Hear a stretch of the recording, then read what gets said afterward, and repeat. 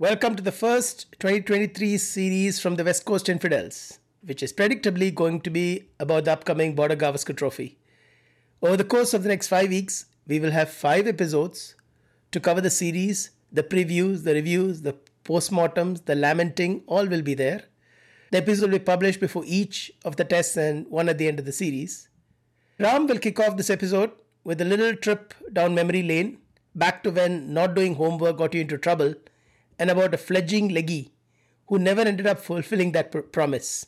Ram, all yours. Let's talk about 2013 and 2017. One, of course, was more than a decade ago, and the one more recent. But you will all remember these two series as much as the cricket was interesting. So were all the off-field events. I mean, if you remember, there was Homework Gate in 2013, and then there was DRS Gate in 2017. Some people also refer to it as the Brain Fade Gate. That's a better way True. to remember it. From a cricketing perspective, at least in 2013, I have some memories of what was going on. It's been a while. There was a Dhawan debut 100 at Mohali that turned out to be the fastest 100 on debut. He was on song, played beautifully, had Murli Vijay for company at the other end, and they just raked up the run. This Mohali test, by the way, should not be confused with an earlier Mohali test, also starring Australia and India, where if you remember, VVS Lakshman had Ishant Sharma and Pragyan Oja for company at something like 125 for 8 or something like that. And then between the last 2 wickets, they added almost 80, 90 runs and finally won that game. Our fledgling leggy actually showed up in that game as a substitute fielder, tried to run out Gyanoja, missed the stumps, gave away 4 overthrows, and then history sort of happened. But anyway, the other thing that was back to 2013, there was Dhoni double at Chennai, huge double under. The only time he made one, he had a century plus partnership, almost 150 runs that he added with Bhuvaneshwar Kumar, who made about 30 or so. Very one-sided game. India pulverized Australia in that game. There was another test match in Hyderabad where Australia was batting first, and Michael Clark, in all his wisdom, decided to declare at the end of the day with about 5 overs remaining after getting to 230-ish for 9 wickets. I mean, he basically assumed that it would be better to have 5 overs to bowl at India and try and take advantage. But India ended up scoring, I think, 600 in that innings. So that I think those were some of my memories. Ashwin arrived as a grade of the game, 29 wickets at 20 with an SR of 49. Wonderful figures. He had Jadeja for company, who was very, very close, 24 wickets, even better average of 17, SR of 48. And then, of course, Harbhajan Singh, unfortunately, had to make way. He played 2 tests, did nothing of note, picked about 3 or 4 wickets from memory, and was dropped in favor, I think, of Pragyan Oja, who played the last 2 tests. So that pretty much, I think, ended my memories of 2013. Yeah. For me, 2013 was a little different from what you, in the sense, it was a typical subcontinent test series. The games are tight in the beginning. The visitors often put a little bit of pressure, and then the game moves fast and we establish a stranglehold. In Chennai, they scored some 300 plus. Again, there was a declaration actually. And we were actually struggling along a little bit. And then Dhoni just exploded in the company of Bhuvaneshwar. And what would have been a small lead of, say, 50, 60 or 100 runs became a 200-run lead. And after that, we closed the game. And in fact, several of the games went that way. Then there was an early, tight contest. And then at some point of time, the Indian team says enough is enough. And boom, the game is closed. So that was a standard pattern, very typical to all these subcontinent games. The slow strangle in the beginning. And then once the rope, the garrote is fixed, one pull, and that is the end. So what we have to remember that M.S. Dhoni won 8 consecutive tests against Australia at home. Yep. There were 2 when he was sharing the captaincy with Kumble. Then there were 2, including the game that you mentioned where Lakshman took us home in Mohali. And then there were 4 in 2013. Vijay, what do you remember of that series? Yeah, 2013, almost a decade ago. But for me, 2013 was about some of the people who kind of lost their way in that series. Even when India was winning, this to me was the beginning of the end of Viru's career. He actually never got a proper farewell. And I think this series, he had not yet sorted out the fact that his vision was fading. He actually needed prescription glasses. And Right. to me, at that time, it was astonishing that going into a test series, he must have been in the net facing his own bowlers. How did they not catch the fact that his hand-eye coordination is not there and he might need glasses? That was like a really an eye-opener for me. But to kind of talk about this in Viru's own terms, जब तक रहेगा समोसे में आलू, तब तक रहूंगा मैं तेरे शालू. And without hand-eye coordination, where is right?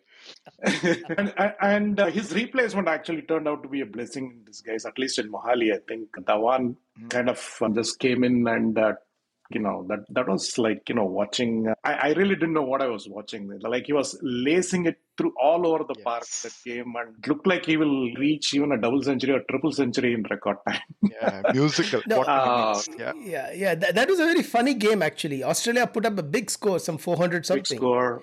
And Dhawan and Vijay completely pulverized him. When more Dhawan, less Vijay. And by the end of that second day or third day or whatever, we had eaten up a lot of that 400 and something. Correct. And then Dhawan got out very early the next day. But Vijay cashed in, hit a big 170. Yeah. And then gradually we did the usual, let's take a small first innings lead. And then third innings, it was bye-bye. Exactly. Mitchell Stark, I'm looking at the scorecard, this I wouldn't have remembered, scored 99 in that game. Yes. Yeah, that's right. That's that game. And then, of course, we had a very, very small lead of about 90 runs in that game, courtesy of Vijay and Dhawan. Yeah, and Dhawan promptly got injured and didn't play the last game. So actually, he didn't play after he got out. He got injured in the field while in the first innings, and then he never even appeared for the rest of the game. So, and then the Indian selectors didn't even bother with an opener. They just said, "Pujara, you go with Pujara Vijay." Open. Exactly. This was also Ajinkya Rahane's debut series, right? Exactly. Probably in Delhi. In Delhi, the last game. Yes. He's for the longest time, this was his only domestic series, I think. Yes, he for a kept really playing long overseas, time. but not. Yeah, you're right. True. That is true. Well, the one thing I did, I went and looked at the India A squad for that series. Typically, you look at India A as the incumbents for the national team. It had some interesting. I'll quickly go through the 11. So the captain was Gautam Gambhir. So he was on his way out. The other opener was one Jeevan Jot Singh. For the life of me, I can't remember this guy. Oh, wow. Yes. Jeevan Jot Singh is still around. One drop. Is that right? Okay. The one drop was one Mr. Rohit Sharma. Wow. Played a 77 with a strike rate of 53. That was, I think, vintage Rohit Sharma. Unbelievable. The mainstay batting at number 4, Manoj Tiwari, and he top scored with 129. This was played in Chennai. Then Abhishek Nair, more IPL than anything else, I think. Then Chidambaram Gautam was the wicketkeeper. Karnataka. Yeah. Jalaj Saxena. Jalaj Saxena. I think I was in and out in the selection at the time. I don't recall this guy who came in after him. And the one and only Goni. Oh, yeah. And Dhaval Kulkarni. CSK, yes. Wow. So these guys had more IPL life than in the big stage. Why am I calling this the big stage? That is a huge stage. This is just the big stage. So, yeah, I just did that. And yeah, the India A squad was trash. But they still held the Aussies. So that was like signs of things to come. That poor team was able to hold off this Australian team. These were the days when the Australians believed in playing tour games, unlike these days. That's true. That's true. For Australia, I just remember that Pattinson did well in parts. As like he was kind of really like in that Jason Gillespie mold. He was running hard day in and day out for them. And Henrique was kind of doing the job of vintage Green, you can call him, a vintage Cameron Green. Yeah, so those are my memories of 20. Closer to Rishi Dhawan than anything else, but still. Yeah. But he did bat well in Chennai, if I remember right. He did. So. Fantastic. So that's 2013. Lovely. Nice nostalgic trip there. Oh, we forget the homework gate. Remember? Oh, yeah. 5 guys were suspended because they didn't finish their homework. Correct. James Pattinson Mickey was one of Arthur them, at by his the way. best. Usman Khwaja was And another. Usman Khwaja, and then Shane Watson was. And typically, Shane Watson went and told his dad. His dad got very upset with Principal Mickey Arthur and then asked him to come back. And there was this whole drama. Major and drama. the best part is the next test, the captain was Shane Watson. Correct. After all this. The joke at that time was it's elementary, Watson. That is basically 2013. 2017, which is in more recent memory, it was a much closer series. It ended 2-1 in favor of India. To me, the cracker of a game was the one in Bangalore. There was this very interesting Ashwin interviewing Pujara. This came out in the middle of the pandemic when Ashwin was beginning to doing all these interviews with his fellow players and stuff, where they dedicated an entire section to just discuss this one test. And for good reason, because again, very close game. India had conceded a lead, almost 100 runs lead. In the first innings, India was all out for 105 after winning the toss. KL Rahul made 65. The rest of them put together made 40 runs. How can we associate with these sort of things in 2023? And then, of course, conceded a lead. And then I think on the fourth day, somehow Pujara and Rahane pulled things back. They got things to about 230, 240 for 5 or something to that effect. So, 300 looked good and a possible 200 plus target for Australia looked good. But all of that didn't happen. I mean, suddenly they were all out, and then Australia was set a target of 185. I mean, they were making a extremely good progress, and suddenly out of the blue, Umesh Yadav comes in and takes 2 wickets, both LBWs, one of them leading to DRS gate because Steve Smith suddenly thought he was the umpire and went upstairs to ask what happened. That didn't land well with any of our chaps. And then, of course, right after those 2 win breaks from Umesh Yadav, Ashwin simply crushed. I mean, he just ran through the rest of the people. 6 for and Australia all out for less than 120, 130, something like that. Cracker of a game. That one I remember. Was it? 2017 was a much tougher series. I think Australia came better prepared. The first test was a disaster at Pune. Again, we scored 105, 107. This guy called Stephen O'Keefe, who probably took more wickets in that one match than he did in his entire career. Okay? He just routed the Indian batting. It was terrible. It was an absolute Bunsen, and Steve Smith showed how to play spin. And we had all our guys. It's not like we were short on players. It was very ironic to me because the curator of the ground at that time was this guy called Pandurang Salgaonkar. And back in the 70s, he was India's fastest bowler. I have seen him bowl in Sri Lanka many, many years ago. I know I'm dating myself, but still. I mean, he was super quick. Much, much, much quicker than the likes of Madan Lal and everybody else. But guess he didn't have the necessary support to get selected for the England tour, that terrible England tour that followed. Remember that 0-3 under Vadekar's captaincy? The second test, as you say, it is a cracker. It was a fantastic game. Remember one very distinct wicket or dismissal. Ashwin bowling to Warner and getting him LBW. Now, what was interesting here is both the impact and the ball hitting the stumps were umpire's call. So that was like super close. Ashwin was absolutely brilliant. I still remember one return catch of somebody he took. Like that was the last wicket. Somebody just laced it back him and boom, gone, finished. And of course, Peter Hanscom suggesting to Steve Smith that, hey, let's go and look at the videos before calling the DRS. First we had Kohli blow a gasket, and then the umpire Michael Long, whatever his name is. Nigel Long. He said nothing doing. You're not going to do any of that stuff. In fact, that series, Steve Smith was caught also swearing at Vijay, calling him a cheat and all that stuff for one low catch. Vijay took the catch and went. And then the replay said not out. And then they went back out onto the field. I think it was probably at Ranchi. But that series was very tight. It was very typical, like the England series in 2016, that lower middle order of Saha, Jadeja and Ashwin just again and again just drowned the Australians by extending the innings by a good 100, 150, 200 runs at times. Built out the leads, and then comes the third innings and Ashwin and Jadeja just like run amok. But the first game was badly lost. The second game could have gone Australia's way Very easily. Yep. Very easily. And I still believe that Umesh getting Steve Smith was the turning point. Turning point, yeah. In Ranchi, our bowlers failed to close out the Australians on a final day. They had some 88 overs to get 8 wickets on a track that was giving a little bit of help. They didn't. In Dharamsala, I know, yes, Kuldeep bowled beautifully. He made the first inroads. But it was actually some action later, largely with the spinners who took down Australia in the third inning to set up an easy chase in the fourth. Correct. So that was very, very tight. So in my mind, that was a very poor series from India. Rahul was the only guy who batted well. Pujara had a couple of good knocks. Correct.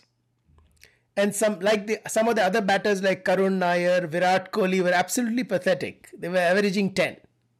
Thankfully, the two senior spinners and Yadav made sure that we remained in the hunt. Otherwise, this could easily have been a 0-3 or a 0 or 1-2 series. Yeah, things that stand out for me from 2017 is obviously the Ishant Sharma googly eyes thing at Smith. Oh my God, I was scared stiff looking at it. It kept coming back as a nightmare to me. Till date, I'm not entirely clear what he was trying to do. And you guys can correct me. I think this was around the time that whole intent thing started happening in the Indian camp quite a bit. And they started commenting about Pujara's strike rate. These were all kind of background noise that was going on, and I think this poor amiable lad Ishant Sharma, he's actually not that aggressive on the field from what I know, so he was trying to kind of keep up with the Joneses there and tried something. Anyway, cringeworthy. And then for me, the other thing that stands out is the Dharam test, which could have easily been Sharam for us had we lost it. We haven't had, I mean, in the years and years of Test cricket, we have not had that many Chinaman bowlers, if you think about it. And I remember even at the time, I was trying to go back and see who has been the most Chinaman bowler in Test cricket before Kuldeep. And it turns out, wait for it, none other than Michael Bevan. Michael Bevan was the 1 or 2 series against the West Indies where his spin was called upon by Steve Waugh and should have been maybe Ponting. Yeah. So that was like, interesting. And even after that, right, we haven't had many Chinaman bowlers come in either. So Kuldeep is in sort of a world of his own. Oftentimes the selectors also let him be in his own world. So, but a different one, obviously. Yeah, in a different. So 2017, those are my. So I'll do that quick exercise of looking at the India A team for 2017 as well. This looks for much better read than 2013, with a few surprises. So the openers were and Panchal. Panchal, of course. Been in the reckoning for about 5 years at least now. So he's been the A team forever. I'm pretty sure that in the 2027 series, again, we'll be talking about Priyank Panchal. So he'll be the captain of India. Poor chap. I did not know he played the A even back in 2017. So, I mean, it just talks about selection process, right? And then you grab the opportunity with both hands. At number 3, Shreyas Iyer scored a double century. Not out on top of that. The number 4 was one Ankit Bhavne. Maharashtra. Oh, interesting. Maharashtra, very prolific scorer, domestics. Yeah. Didn't do much in this game. The captain was Hardik Pandya. Interesting. I actually thought this whole T20 thing was his very first time at captaincy at any level, but looks like he has been given opportunities before. Actually, I don't think even he remembers, because he said that when he started captaining Gujarat Titans, he says the first time I captained any team. He said I hit Baroda at 115 or something like that. But chances are he was just a namesake captain. He didn't do much possible in this game. So he doesn't remember it. Number 6 was Rishabh Pant and number 7 was Ishan Kishan. So they were like, the idea of playing all your wicket keepers or none of them kind of started here, I think. Correct. Then Krishnappa Gautam scored 74 of 68 from the number 8 slot. Perennial Mr. Shabazz Nadeem, one of Dinda and Dinda associated, Dinda. Oh. and at number 11, promising Mr. Navdeep Saini. Wow. So some of them are still promising. Saini, of course, was our... Stop promising. Yeah, I know. he did show some promise as the understudy of the understudy of the understudy in the Gawan in the last BG, game. Yeah. resulting in his understudy making it to the team. Right. There you go. Yep.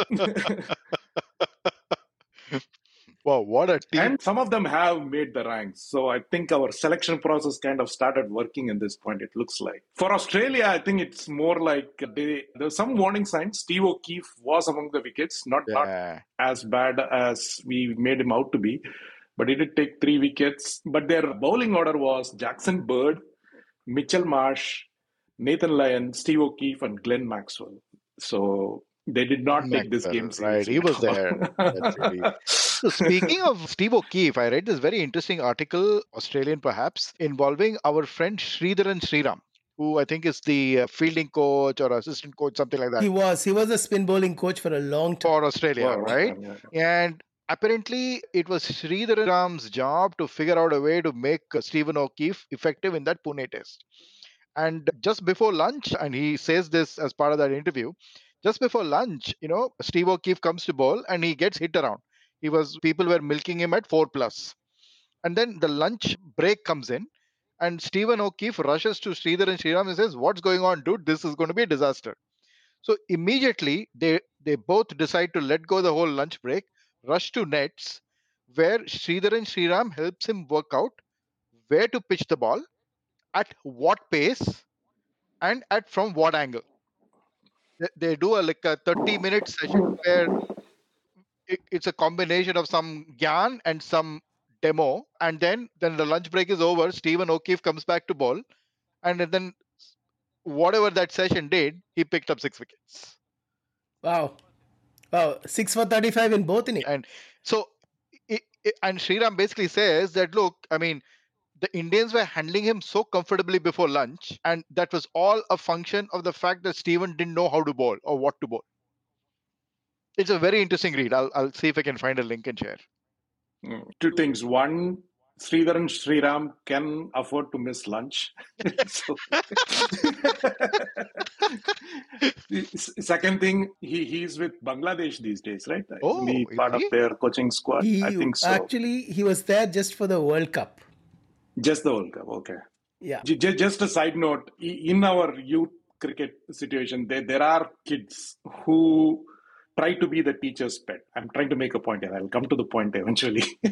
So these kids, you'll find them either in the nets or at the game, staying very close to the coach, asking intelligent questions. And if there is a group photo, they'll be front and center, all of those things.